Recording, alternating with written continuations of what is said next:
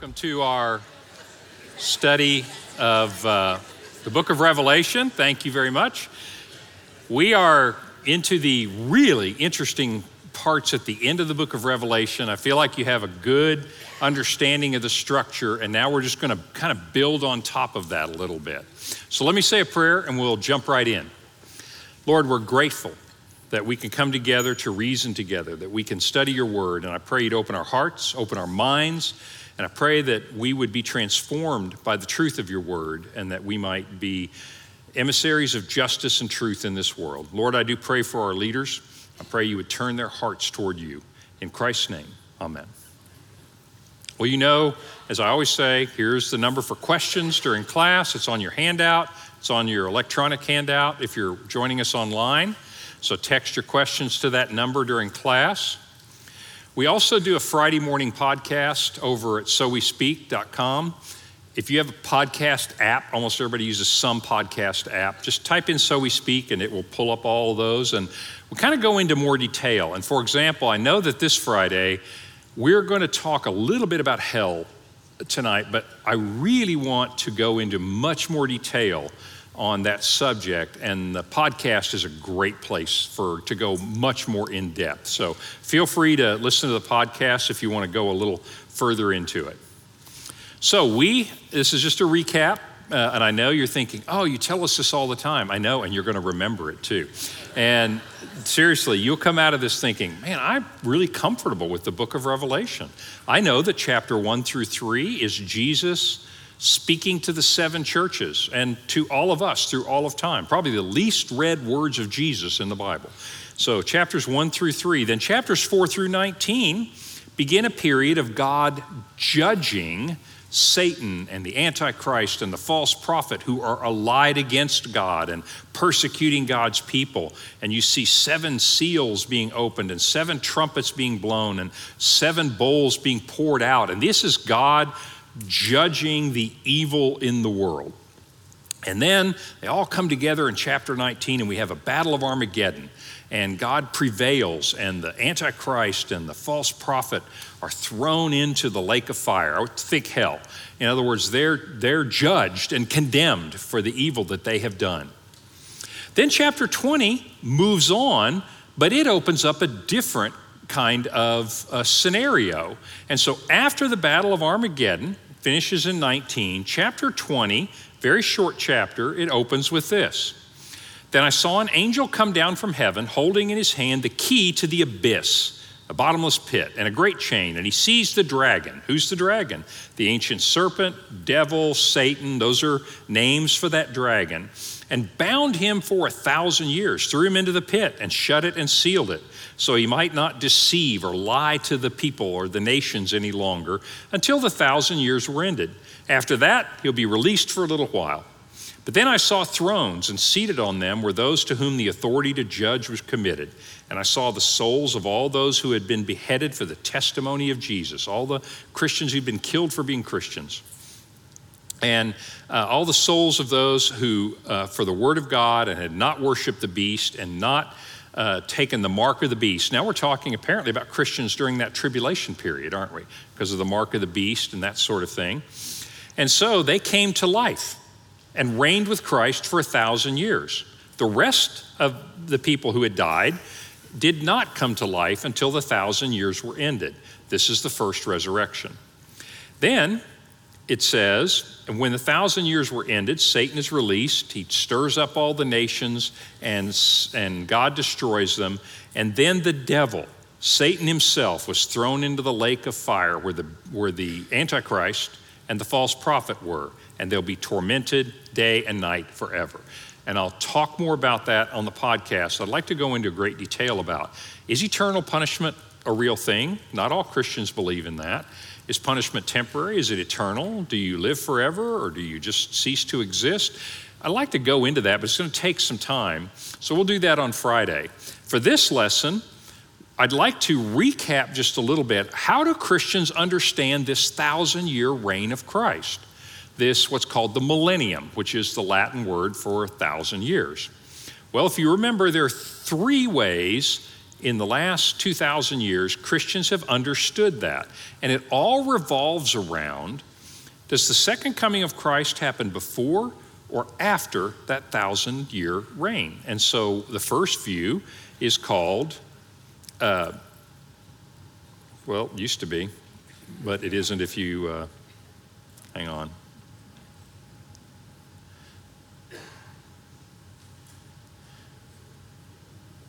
There we go. Premillennialism says Christ will return before the millennium. And this is a chronologically linear view, not a bad view. You got Armageddon in chapter 19. You've got, which is the second coming of Christ. I mean, Christ comes for Armageddon and slays the armies that are arrayed against him.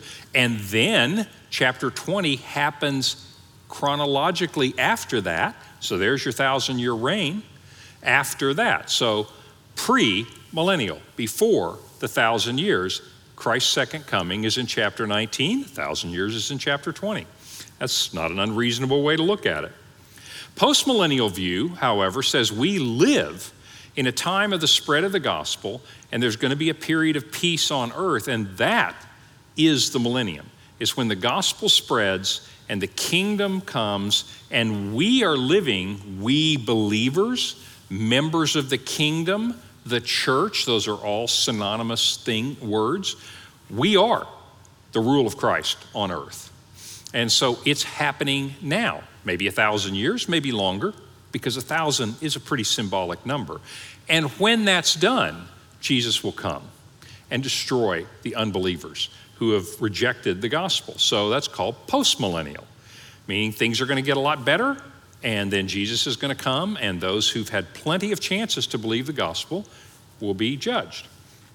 So Christ will come after the millennium. And then, of course, amillennialism says that we're living in a tribulation right now. We're living in the millennium, that all these things are not chronologically literal. They're linear. They're going on now. They're all happening at the same time. This is the Bible's way of symbolically saying you're going to experience tribulation. But if you're in the kingdom, you're going to experience peace. Remember, Jesus said, "My peace I give you, peace I leave to you." In other words, amillennialism says this is symbolic, guys. Let's not take it, overly chronologically linear. This is all happening now. So they're all legitimate ways to look at it. I'm not saying they're all right. I'm simply saying that they're all Christian ways of looking at it. Here's a good chart that I found that I think will help a little bit. And so there are three views, but premillennialism has two flavors. And you can choose whichever flavor you like. And I'll show you some other charts in a minute.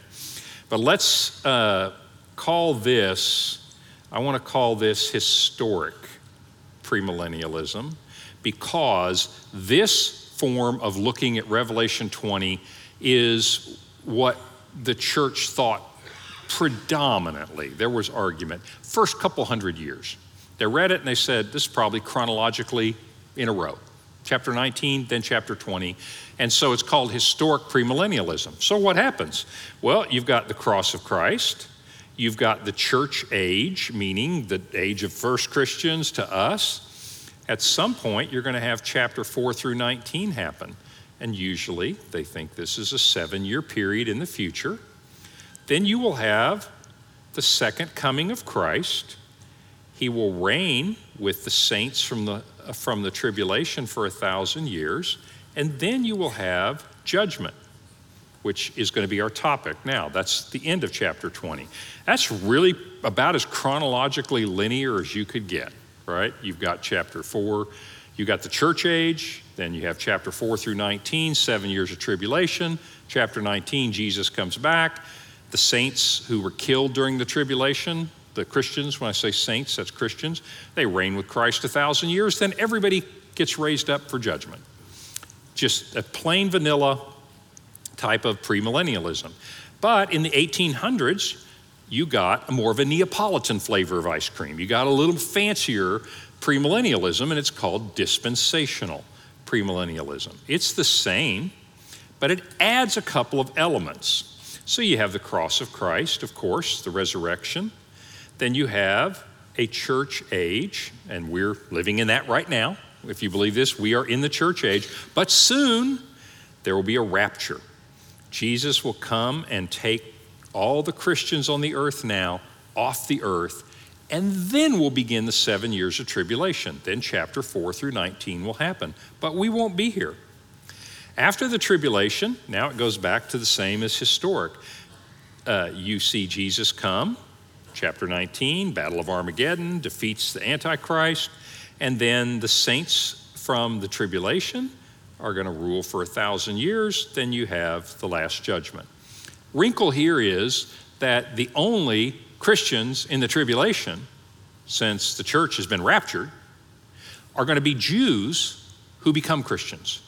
And they're the ones that are going to reign with Christ. So kind of two flavors of premillennialism, Jesus coming before the 1,000-year reign. Then you have postmillennialism. So here we are, somewhere in here in the church age, and at some point persecution will get very bad and it will be a tribulation, and at some point Jesus will return and everybody will be raised. And that is the time period of the gospel ruling. Things are going to get better.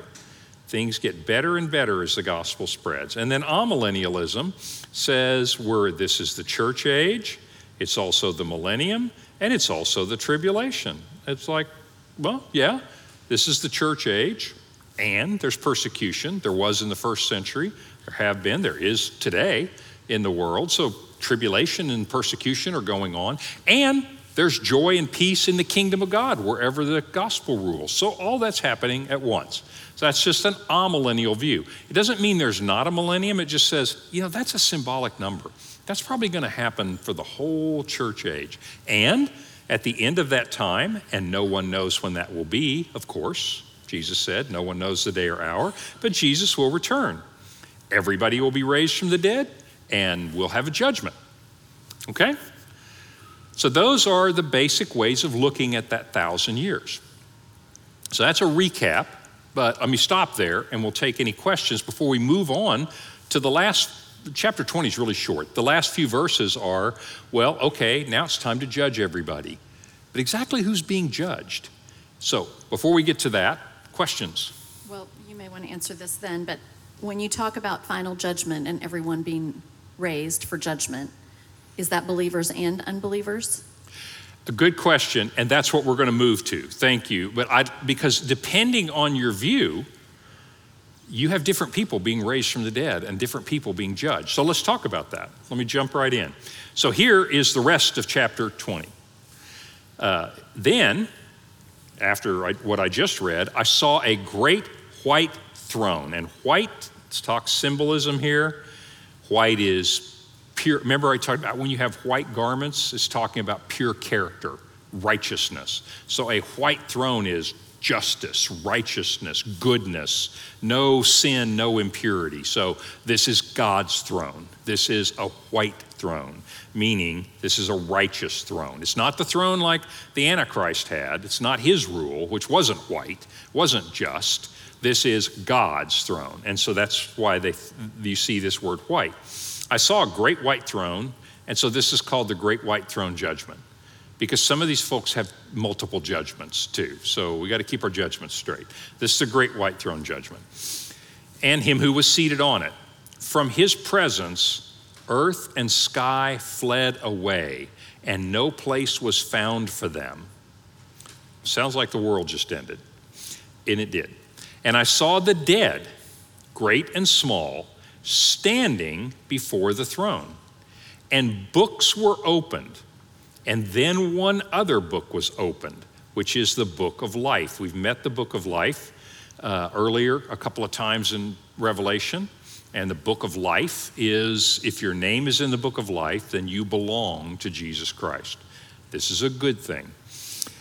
And the dead were judged by what was written in the books according to what they had done. So these books must be in, some people would say symbolically, it's not like God is pencil and paper. He's probably got an iPad. At this point, right?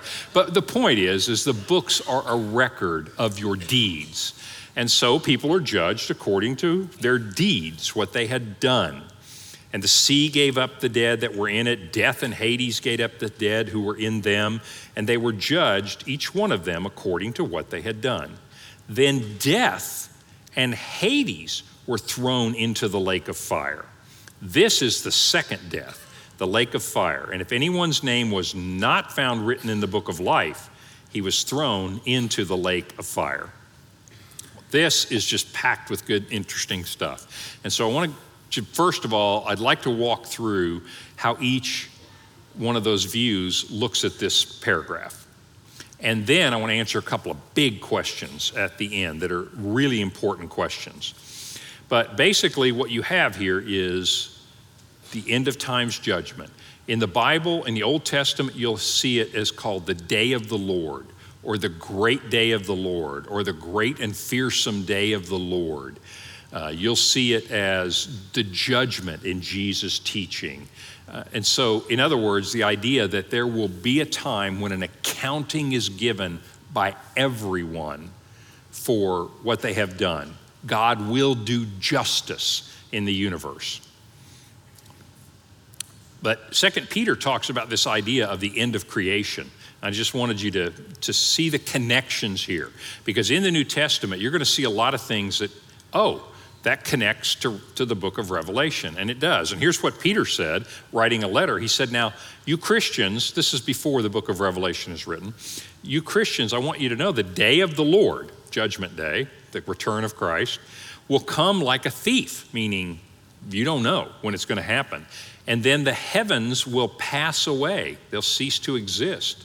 And the heavenly bodies will be burned up and dissolved. And the earth and all the things that are done on it will be exposed. In other words, everybody's deeds will be known because these books are going to be open. Since all these things, now here's the point that he wants to make. He's not necessarily just trying to educate you on the end times. He's talking to you and me saying, since that's true, he says, how then ought we to be living, knowing that that's coming, in lives of holiness, meaning set apart and devoted to God, and godliness, meaning wanting to be like God, not wanting to rule my own life and do what I want to do, waiting for and hastening the coming of the day of God, because of which the heavens will be set on fire and dissolved, and the heavenly bodies will melt as they burn, meaning this universe will be destroyed, and all the deeds of all the emperors and all the kings. Imagine, you're reading this under persecution when Peter wrote this to Christians, and he said, just remember, this world is going to end, and Caesar's going to die, and everybody who's oppressing you is going to be held accountable for what they have done. But since you know this is going to happen, how should you be living? You should be living the way Jesus taught you to live, in devotion to God. Pray for your enemies. Have compassion to others. Forgive people's debts. In other words, live the Christian life because you know that there will be justice done in the end. So you get this idea of the world ceases to exist. In our next lesson, which is the last lesson, we'll finish the book of Revelation. Chapters 21 and 22 talk about heaven, but it talks about a new heaven and a new earth. Well, that makes sense because the old heaven and the old earth are gone, right? But there are different points of view, of course, on exactly what does that mean? Is it going to be a total home makeover? I mean, are we going to remodel, or are we going to build new? You know, we're going to tear this place down and build new. Is it going to be spiritual? Is it going to be physical? That's what we're going to talk about in our next lesson. But there's the reference to that is that this heaven and earth have gone away. Okay, so let's talk about historic premillennialism. First of all, the throne that you see, and this is where our text happens right here, judgment. So you've got the church age, you have 7 years of tribulation, you have the second coming of Christ. He rules for 1,000 years with the faithful from here, and then at the end, you have a resurrection and a judgment that we just read about. First of all, everybody believes, and I want to point this out to you because this is pretty interesting. Do you remember in chapter 4, go back and read chapter 4, and the very first part, as John has this vision, he said, and I looked and a door opened into heaven, and I saw the throne room of God, and it is a magnificent vision, just unbelievable. Everything, I've said this several times, everything that happens in the rest of this book emanates from there. It's not like, I'm going to tell you what the Antichrist did and how God sort of responded. He's trying to keep up with what the Antichrist. That is not the way this story goes, is it? It's like God says, I'm going to begin pouring out judgments. And Antichrist and the devil are all like, we're fighting against you. We're going to kill your people. We're going to do all of this. God is the one driving this story. God is sovereign, not the devil. And so everything's emanating from that throne room.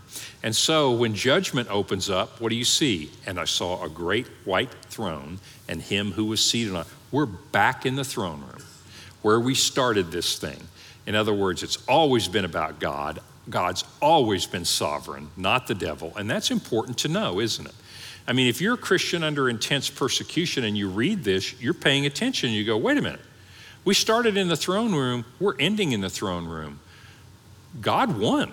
We win. In other words, Satan's never been in control of this. It may look like it. Remember what Paul said? Our battle's not, this in Ephesians 6, our battle's not really against flesh and blood. I know it seems that way, but actually Satan is the one doing his worst, and he's doomed. And so here we are back in the throne room. So historic premillennialism, just the general linear, chronological linear idea, what is happening here? So at this point, you don't have a rapture. So you've got a lot of Christians that have died, right, in this time period. And so the thinking here, you have two resurrections, right? You've got the Christians that died in the tribulation, came to life, and reigned with Christ for 1,000 years. And then at judgment, the passage we just read, everybody else is raised. Christians, non-Christians, and everybody is being judged, both the wicked and the righteous. And the way judgment works is that you open the books and everybody walks up and everybody is judged according to what they have done. And guess what? No one is righteous, not even one. But there is the Lamb's Book of Life. And if your name is in there, your price has been paid and you are righteous. And if your name is not in there, then you are on your own, right? So the judgment in this view is wicked and righteous alike. One of the other interesting things here is, I want to connect one little phrase. It said, death gave up its dead. I want to go all the way back. So you notice we started in the throne room, we end in the throne room. There are connections everywhere in Revelation. Now I want to go all the way back to Genesis 3. Do you remember the fall of humanity? So God said to Adam and Eve, if you eat of that tree, you will surely die. Satan comes along and says, nah, his one lie, you won't die. In fact, you'll actually be like God, and he knows that, and he's jealous of you. You should eat this. Oh, I think we will. And what happens? Death enters the world. Adam and Eve were never meant to die. But once death enters the world, every human being has to go through the door of death, don't we? Every one of us will die. And death has a claim on you. But notice what happens at the end. Death has to give up its prey because death can no longer hold us. Death is no longer the end of the story. Does that make sense? It was, if all you had was the fall of humanity and you don't have Jesus Christ, death is the end of the story. Death owns you. But notice what happens here, because Christ has defeated death. Death is no longer the end of the story. Even death gives up its prey. So in this view, you have everybody being judged. Now, dispensational premillennialism, it's different, and I'll show you why. Because what we have happening here is you have a rapture of the church. You have all the Christians going. At the second coming of Christ, you have all of these Christians, Jews who became Christians, going. And so everybody who's been a Christian, number one, has already been judged. I mean, let's face it. If you die And next thing you know, there you are with Jesus, and he says, the world's going to end in a little while. And you go, wonder how judgment's going to turn out. It's like I said before, it's not like you have provisional status. Like you may get to stay here, you may not, No, you've been judged righteous or you wouldn't be there. So there's sort of a judgment happening all the time, especially, now I'm going to bring two things together. If you think that you go to heaven when you die, fine, I'm fine with that thought. But bottom line is judgment happens on an ongoing basis, doesn't it? Do you think that the wicked people go straight to hell when they die? Nobody thinks that. Good, because we got to have a judgment somewhere. And so in this view, the only people being judged at final judgment are the wicked people. All the Christians already in heaven, right? At some point in time, they've already been raised. They've been raptured or they've been raised out of the tribulation. So I'm just saying in the dispensational view, it's just the wicked. And so the great white throne judgment is a confirmation of their judgment. Think of it less as a trial and more as a sentencing hearing. In other words, we already know you're guilty or you would have been raptured. So you're here to find out what your sentence is. So it's a little different view, isn't it? I appreciated that question, but it kind of depends on how much rapturing and church leaving you think is going on. And so in this view, judgment is being confirmed on the unrighteous people.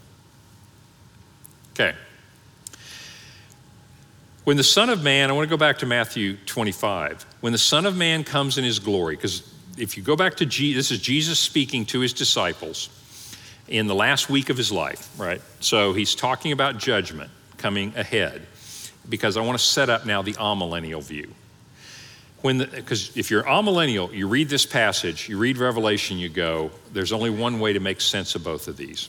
When the Son of Man comes in his glory, second coming of Christ, and all the angels with him, saw that in chapter 19, then he will sit on his glorious throne. Ooh, it sure sounds like big judgment, right?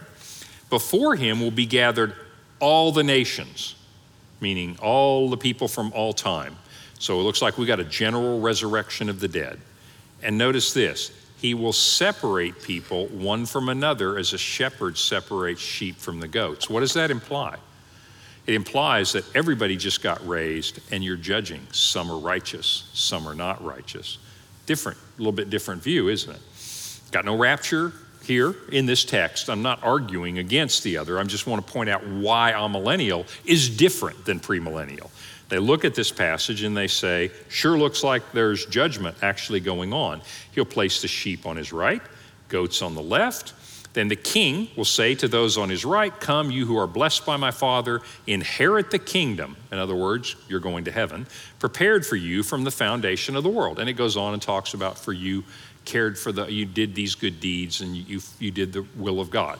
But then he will say to those on his left, depart from me, you cursed, into the eternal fire prepared for the devil and his angels, whom we know have been the devil and his angels are devil and demons. We call them demons. They've gone into the lake of fire. So from this text, if this is all you have, again, I'm not arguing for or against a view, but I want to tell you why an amillennialist will have a little different view. They'll look at this and they'll say, sure sounds like at the second coming of Jesus, the Antichrist and the false prophet and the devil and all of his followers, the angels, they've all been condemned and they get thrown into hell, the lake of fire for eternity. And people are raised and there's a judgment. This is the same parable that Jesus tells about the wheat and the weeds, or the wheat and the tares. This is the same parable that he tells about catching the fish, and you sort out the good ones and you throw the bad ones away. Jesus had all kinds of parables about judgment. I know we don't talk about it very much, but Jesus talked a lot about judgment. It's important, and we'll talk about that in a minute. So I just want you to see that when you look at that, it sure looks like second coming, you have judgment, and everybody's going to get judged. And sure enough, amillennialists, that's exactly their view. They think that here we are, somewhere in here, right? We're in the tribulation. We're also in the millennium. In other words, we're living the Revelation story. And Jesus is going to come once, right there, and we will have a judgment and then on into eternity. So what's happening here? If you believe this view, you tend to have the view that you don't go straight to heaven when you die. What seems to be more consistent is when you die, everybody sleeps. And all I mean by sleep is you're not aware of any passage of time. And the next thing you know, you wake up and everybody who's ever lived is being resurrected. And you're all standing before the great throne, and books are opened to see what you have done, and the Lamb's Book of Life is open. In other words, chapter 20, judgment happens. It's really simple, and it doesn't have a lot of other moving parts to it, but it's just fundamentally that you're going to have the second coming of Christ. Everybody's raised from the dead. Now, I don't want you to feel like I'm imposing on you that if you're an amillennialist, you can't believe people die and go straight to heaven. They generally don't, though. It just is more consistent in this view. And Christians believe different things. Some believe when you die, you're judged right away. And if you're wicked, you just wait.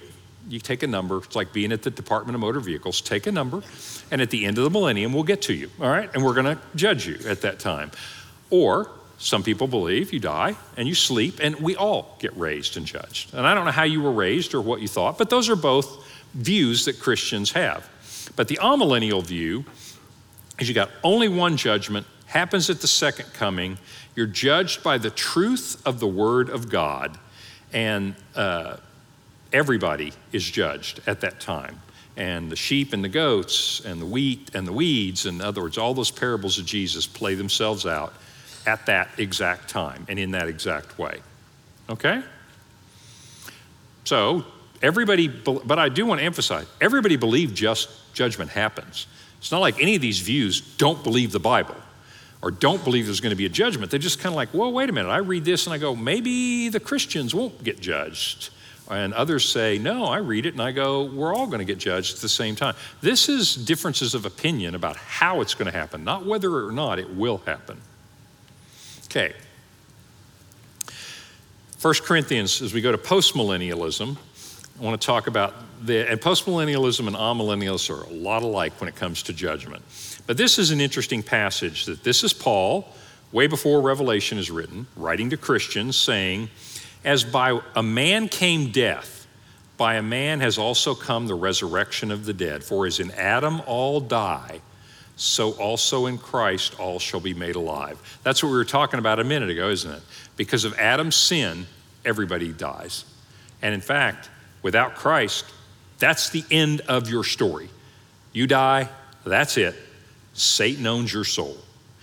But Christ, all are made alive, meaning righteous and wicked. Everybody is raised from the dead, and you live eternally. Some, unfortunately, fortunately in the kingdom, and others, unfortunately, not because of their rebellion. So this is an interesting passage here connecting those two. It's a way to understand the gospel. But each in his own order. Christ is the first fruits. Then at his coming, those who belong to Christ.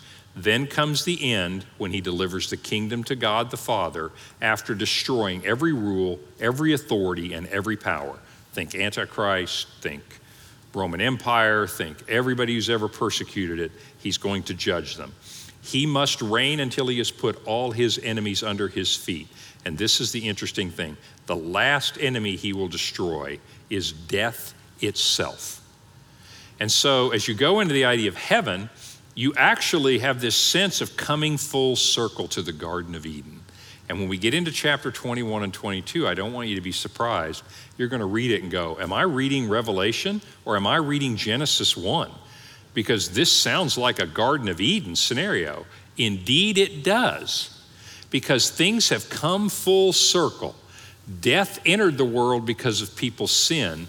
Life came into the world because of Jesus Christ. And now things are put back the way they were supposed to be. There weren't supposed to be tears. There aren't supposed to be death. And we'll talk about those passages. But I wanted you to see the big picture of the Bible. Revelation isn't just some kooky prophecy that we can argue about, and God put it here just to keep the Christians occupied, right? Arguing about it.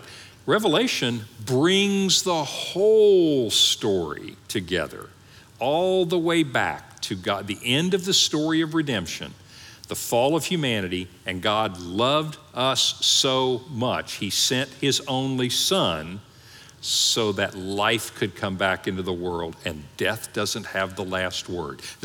I know this probably makes sense, but I want you to see the beauty of this. I want you to see how Revelation fits into the whole story of God. Questions? Okay. Will the wicked live eternally, but only in hell after the final judgment? Or will the second death end evil? Good question. So I wanted to go into much greater detail on this on Friday. So I'm sorry not to answer the question fully, but it would just take quite a bit of time. It's a very interesting question. But fundamentally what this text indicates, let me just leave it at this for the moment. This text indicates everybody lives forever. All have a soul. You have God breathed a life into us. And we are all eternal beings. Okay? We're all created in the image of God. There is a piece of us that is eternal. Depending on whether we trust in Christ to bear our burden of sin and we become right with God. We're declared right with God because of what Jesus did, not because of what I did. If it's on my deeds, I'm in trouble. But because of Jesus, I will live eternally with him. If I am wicked, I reject him, I own my deeds. In that case, then, I will still live eternally not with him. And so the short answer to that question is the text by itself seems to indicate that we will all live eternally. And so some in hell and some in heaven, just to use our standard terminology. So I'll go into a lot more depth on what Christians think, why people disagree with that, and if so, how do they disagree with that? But that is basically just what this text says. All right. What is in the other books at Judgment? What is in the other books? So what the text indicates is that books were opened, and in some sense they are a record of all, and you're judged by what you have done. In other words, God opens a book. Let's go to the F's, fakes. Yeah, there you are. God, that's a weird name. Anyway, and so here you are, and here's a record of everything that you have done. You are accountable for your actions, right? You got some free will, I gave you a choice. Yeah, well, how'd you use it? What'd you do? And so the text would indicate that those books are a record of what we have done. And then there's one other book, the Lamb's Book of Life. By the way, side note, do you remember when Christians by and large believe there are far, far fewer people going to heaven than are going to be rebellious against God. And that's why there are many books here and just one book of life. One of the reasons Christians believe that is, if you remember, this is just one example. Jesus said many things about this, but one you probably remember is he said, narrow is the gate that leads to life, but broad is the path that leads to destruction. So some people say, well, there's a reason there's so many books of the deeds of the wicked and just one book. I don't know if that's accurate or not, but that is a Christian view, is that the scriptures seem to indicate that few there are that are willing to turn their lives over to Christ. Good question. So will Christians be judged on their choices even if they have repented and asked God for forgiveness? Yes, great question. That just triggers me in the sense that I have two big ideas I want to tell you about here. And hopefully I can remember them both. Now, seriously, so will Christians be judged even if they've repented? So two thoughts. Number one, huge difference between repentant sin and unrepentant sin. I don't really love this saying, and I apologize if you've said it, I'm not trying to be offensive, but everybody sins. We're all sinners. I don't really like that. Not because there's not some truth in it, but it just is very misleading because the implication is we're all sinners, so we're all the same. Oh no. I'll agree with the first part to some extent, but I will definitely not agree with the second part. Some people are repentant of their sin. I've placed my trust in Christ.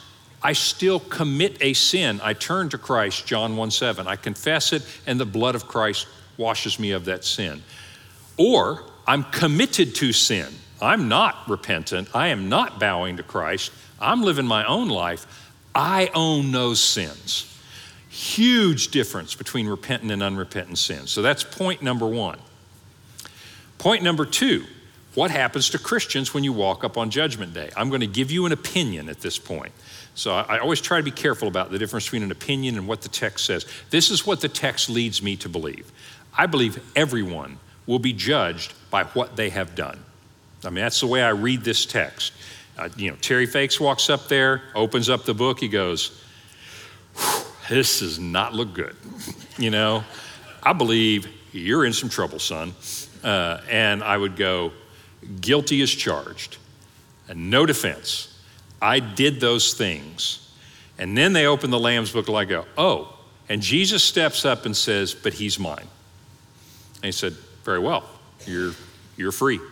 It's been paid. Your debt's been paid. You have already died.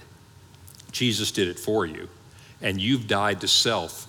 That's what Romans 6 says being a Christian is. My old self has died. Luke 9 says, I've denied myself, taken up my cross. You see this language in the New Testament is a death has happened. I just didn't have to be the one that did it because Jesus did it for me. So I see this as a beautiful scene of, we're going to go up and we're just going to plead guilty. And then Jesus is going to say, you are, but no longer, because I took your sin. And that's going to be the most beautiful picture of redemption. That's a bit of an opinion, but that's how I read that text. So those are the two thoughts I have about Christians showing up is Christians will say, your deeds don't look too good, but you belong to Jesus Christ. Others, your deeds don't look too good. Do you have a checkbook? Did you bring your checkbook? Because you owe a debt here, which you cannot pay. Right? That's the gospel. Makes sense. I want you to see, this is not rocket science. I mean, the scripture's very consistent and very coherent. Question? You mentioned Jews who would come to believe in Christ during the tribulation. Will there be non-Jews as well? Well, I hate to put words in the mouth of the dispensational view, but generally speaking, the dispensational view reads the text of chapters 4 through 19. There's a place in the text where you'll remember we talked about it. 144,000 get marked. 12,000 from this Jewish tribe, 12,000 from this Jewish tribe. If you see this as symbolic, you go, that's just people becoming Christians. Some of them might have been Jews, some of them might have been Gentiles. But if you're a dispensationalist, your hermeneutic, the way you approach the scriptures is, God's not done with the Jews. We raptured the Christians out of here, the Gentile Christians, Jews, we raptured those guys out of here. During the tribulation, it's just going to be Jews coming to Christ, and that's kind of how he finishes out the promise to Abraham. So in that view, it's pretty much just Jews. What is the point of the 1,000 years? Satan is bound, so what is life about? Who's alive? Are more people becoming Christians, etc.? Yes, so let's put on our premillennialist hats. And so looking at it from the premillennialist point of view, what happens in the 1,000-year reign is Jesus comes down in chapter 19. There's Antichrist and false prophet and other armies, and he breathes out the word of truth, and they're destroyed. Okay, so you're gone. And he says, all my Christians during this tribulation, and we're probably futurists, premillennialists, almost always a futurist. We had a 7-year tribulation, and now you're going to come up and you're going to reign with me for 1,000 years. And there's still people on the earth. He didn't kill everybody on the earth. He just killed the armies, right? And so we're all living there, and Jesus is living in Jerusalem, and he and his people are reigning over the earth. And Satan pops up, and most of these people go, thank God Satan's back. Haven't been able to gamble or look at porn in 1,000 years. Okay, I shouldn't have said that. I apologize for that. But you get my idea. The point is, they go right back to sin. I mean, that's kind of what the text says, right? So that premillennial view says that's the people that are there. And sure enough, people still go back to sin. And so then you have the end times and everybody gets judged. So there are people there in the 1,000 years. Christ is ruling. And even with Christ on earth, This is what John said. Light has come into the world. John chapter 1, light came into the world, but men loved the darkness more than the light. And here you see it happening. Jesus is here. I've got my premillennial hat on. Jesus is here for 1,000 years reigning. And when Satan is unbound, people still love sin more than they love God. So that's kind of the premillennial view of that time, is people still turn back to sin. Where did the idea of a rapture in the dispensationalist view come from, and why did it take over so quickly, given that it's only been around for a couple hundred years? Yeah, that's a great question. The rapture, it's this, I'm trying to think of a short way to say this. So the rapture comes about because of the way the dispensationalism isn't just about revelation. This dispensationalist view is a way of reading Scripture and a way of thinking about Scripture. And so you read the Old Testament and you read these dispensations and these arrangements with God, and by the time you get here, you already have, man, this isn't sounding really good, but this is kind of what happened. This is you have some preconceptions that require you to have a rapture, okay? In other words, it's not like you just look in there, hey, rapture's here, nobody ever saw it. Rapture's not there. And so you kind of come into it needing to have a rapture, okay? Dispensationalists are curling their toes right now like, hey, I'm going to give you a 5-hour, better explanation than that. Yes, you could. But fundamentally, there's a commitment to a rapture. So you read 1 Thessalonians, where Christ gathers up people in the air, and the dispensational way of reading the Bible, let me just say that it's very literal. They would say it's very true. And that doesn't sound like the second coming. That sounds like he stayed in the air. He didn't come to the earth. You might call that a technicality, but they don't see it as a technicality. They said he only came down in the air, and he didn't come to the earth, so it must not be the second coming. It must be a rapture.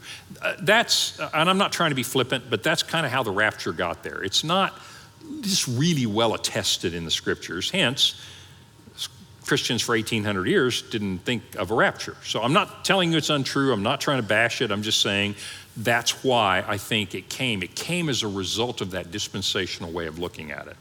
Why is it so popular? A lot of ideas, but let me just put it to you this way. If I said, hey, would you like to be an amillennialist and live through the tribulation? And let me tell you in Revelation, all the bad stuff that's going to happen to you. Or would you like to be a dispensational premillennialist and I'll just rapture you out of here before the bad stuff happens? I don't know about you, but that's an easy choice to me, right? I'm being flippant, but you get the idea. It's very appealing, isn't it? That God will take care of his own. And I'm really not trying to be disrespectful, but I do think there's a bit of an appeal there. And frankly, it's been marketed well. And when I say marketed, I don't mean in an insidious way. I think the people that believe that very sincerely.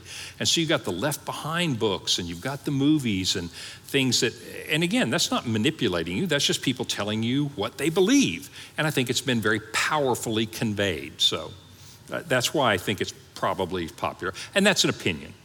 That's just my opinion. Okay, how were faithful Jews judged who died before Christ was born? Good question. That's a long question. I'll give you the short version now. I'll give you a lot of interesting details on Friday. Fair enough? Short version is this. Christians, couple of views. I'll give you more on Friday. But the way Christians have wrestled with this is the idea, first, you are judged based on the covenant under which you are living.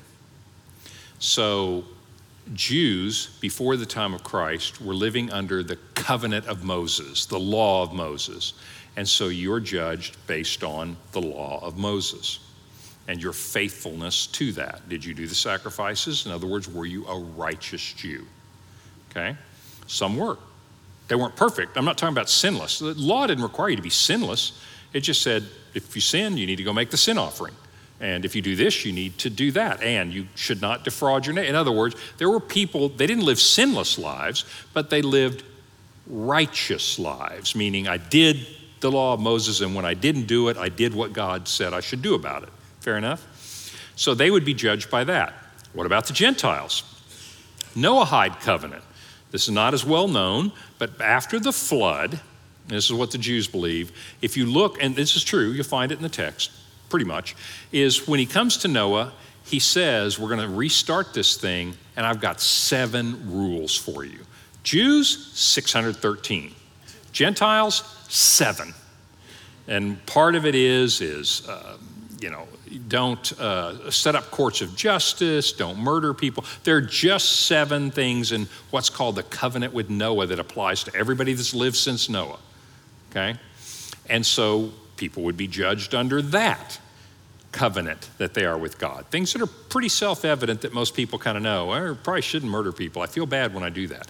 Okay, so that would be what they were judged under. And then now, in this dispensation, or since the cross, in the new covenant, we're judged by whether or not we placed our trust in Jesus Christ.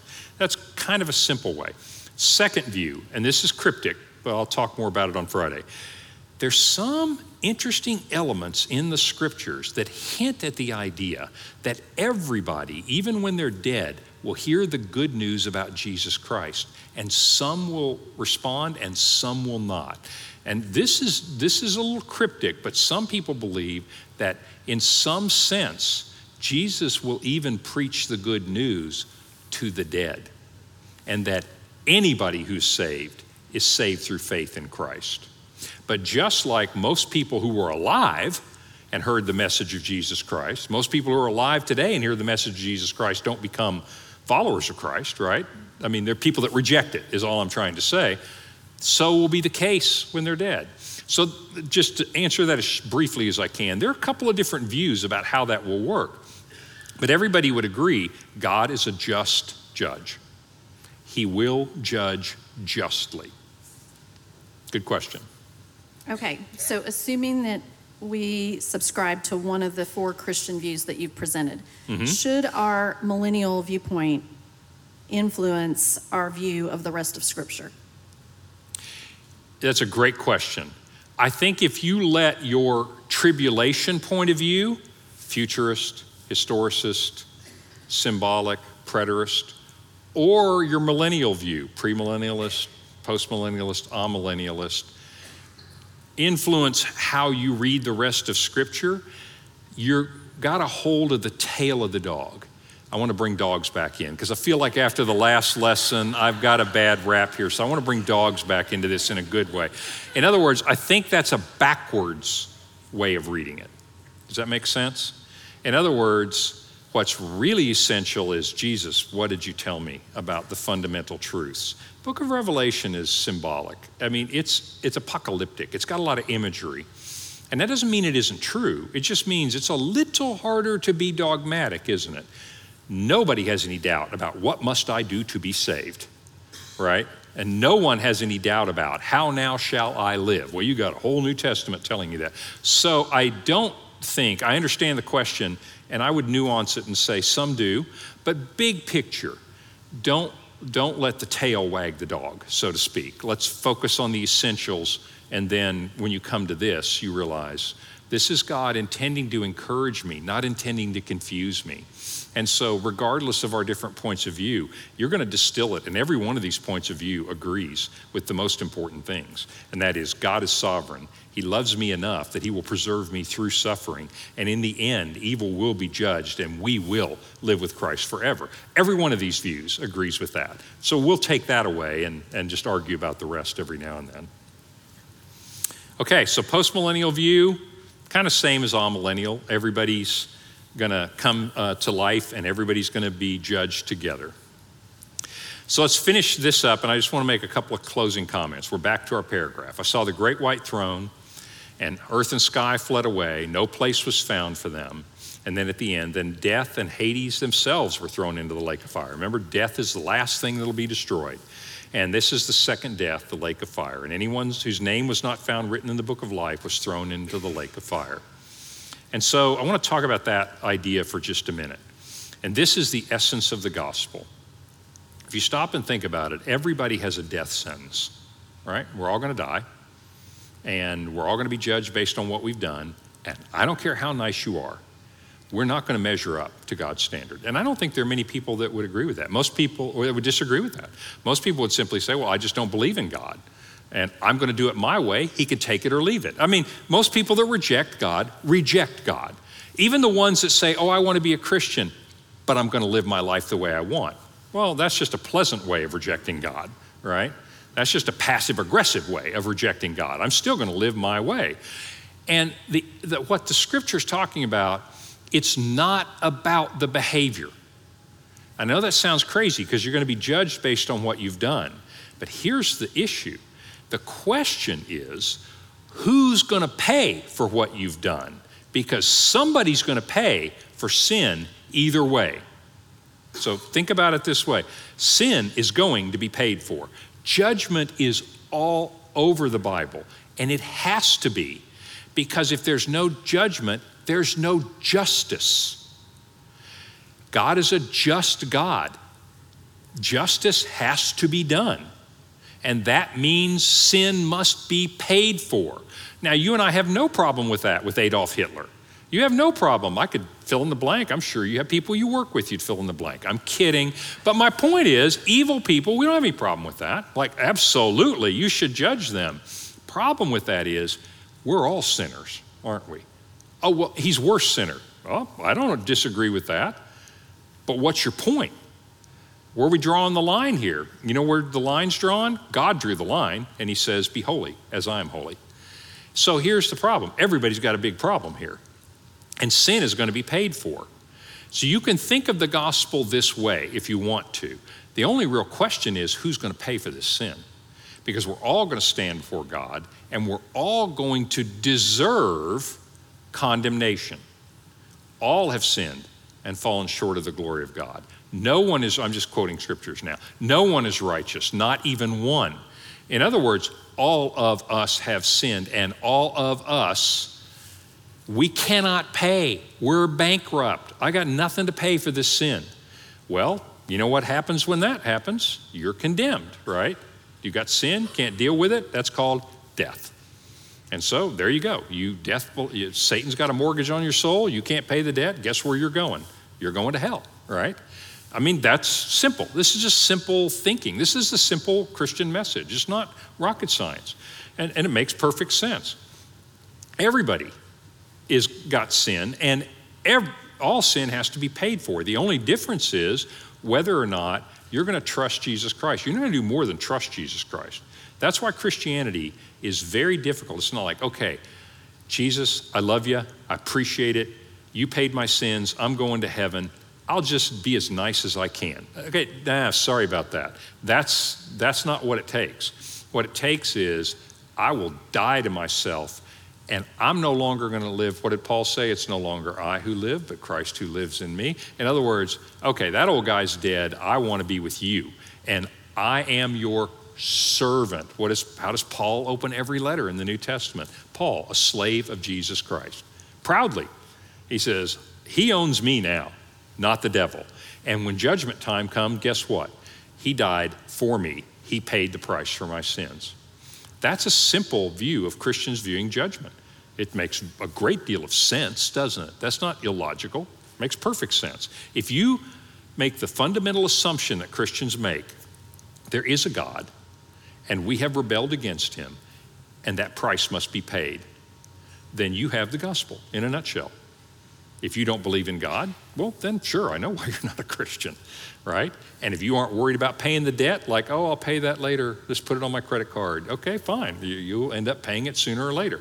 But the fundamental message of the gospel is this: God loved you enough that he didn't leave you dead in your sins. Ephesians chapter 2, and I know I'm just throwing scripture. When you read the New Testament, I want you to connect it. As for you, Paul says, you all used to be dead in your sins when you used to follow the ways of this world. But God made you alive in Jesus Christ. That's the gospel. And so the idea of why is a judgment important? A judgment is important for two reasons. One, justice must be done. And secondly, you and I knowing that justice will happen, and our loved ones and everyone we see, there will be an accounting. even non-believers think there needs to be justice in the world. They just don't know how to make it happen. Well, I've got good news for you. God's going to make it happen. And you know what? You need to be concerned about the debt that you owe, and I want to introduce you to Jesus Christ. That's the essence of the gospel message. Make sense? That's why judgment is so important. Everybody believes that justice should be done. Christians simply know how it's going to happen. Okay? That was preachy, but that's true. And I want you to read the scriptures that way. Okay, next week we end with this. A new heaven and a new earth. Is it spiritual? Is it physical? Will I still have back pain in heaven? I don't know, My big question is, will there be mosquitoes there? If so, I don't want to go. I just don't. So seriously, we'll talk about heaven next week. I'll see you then.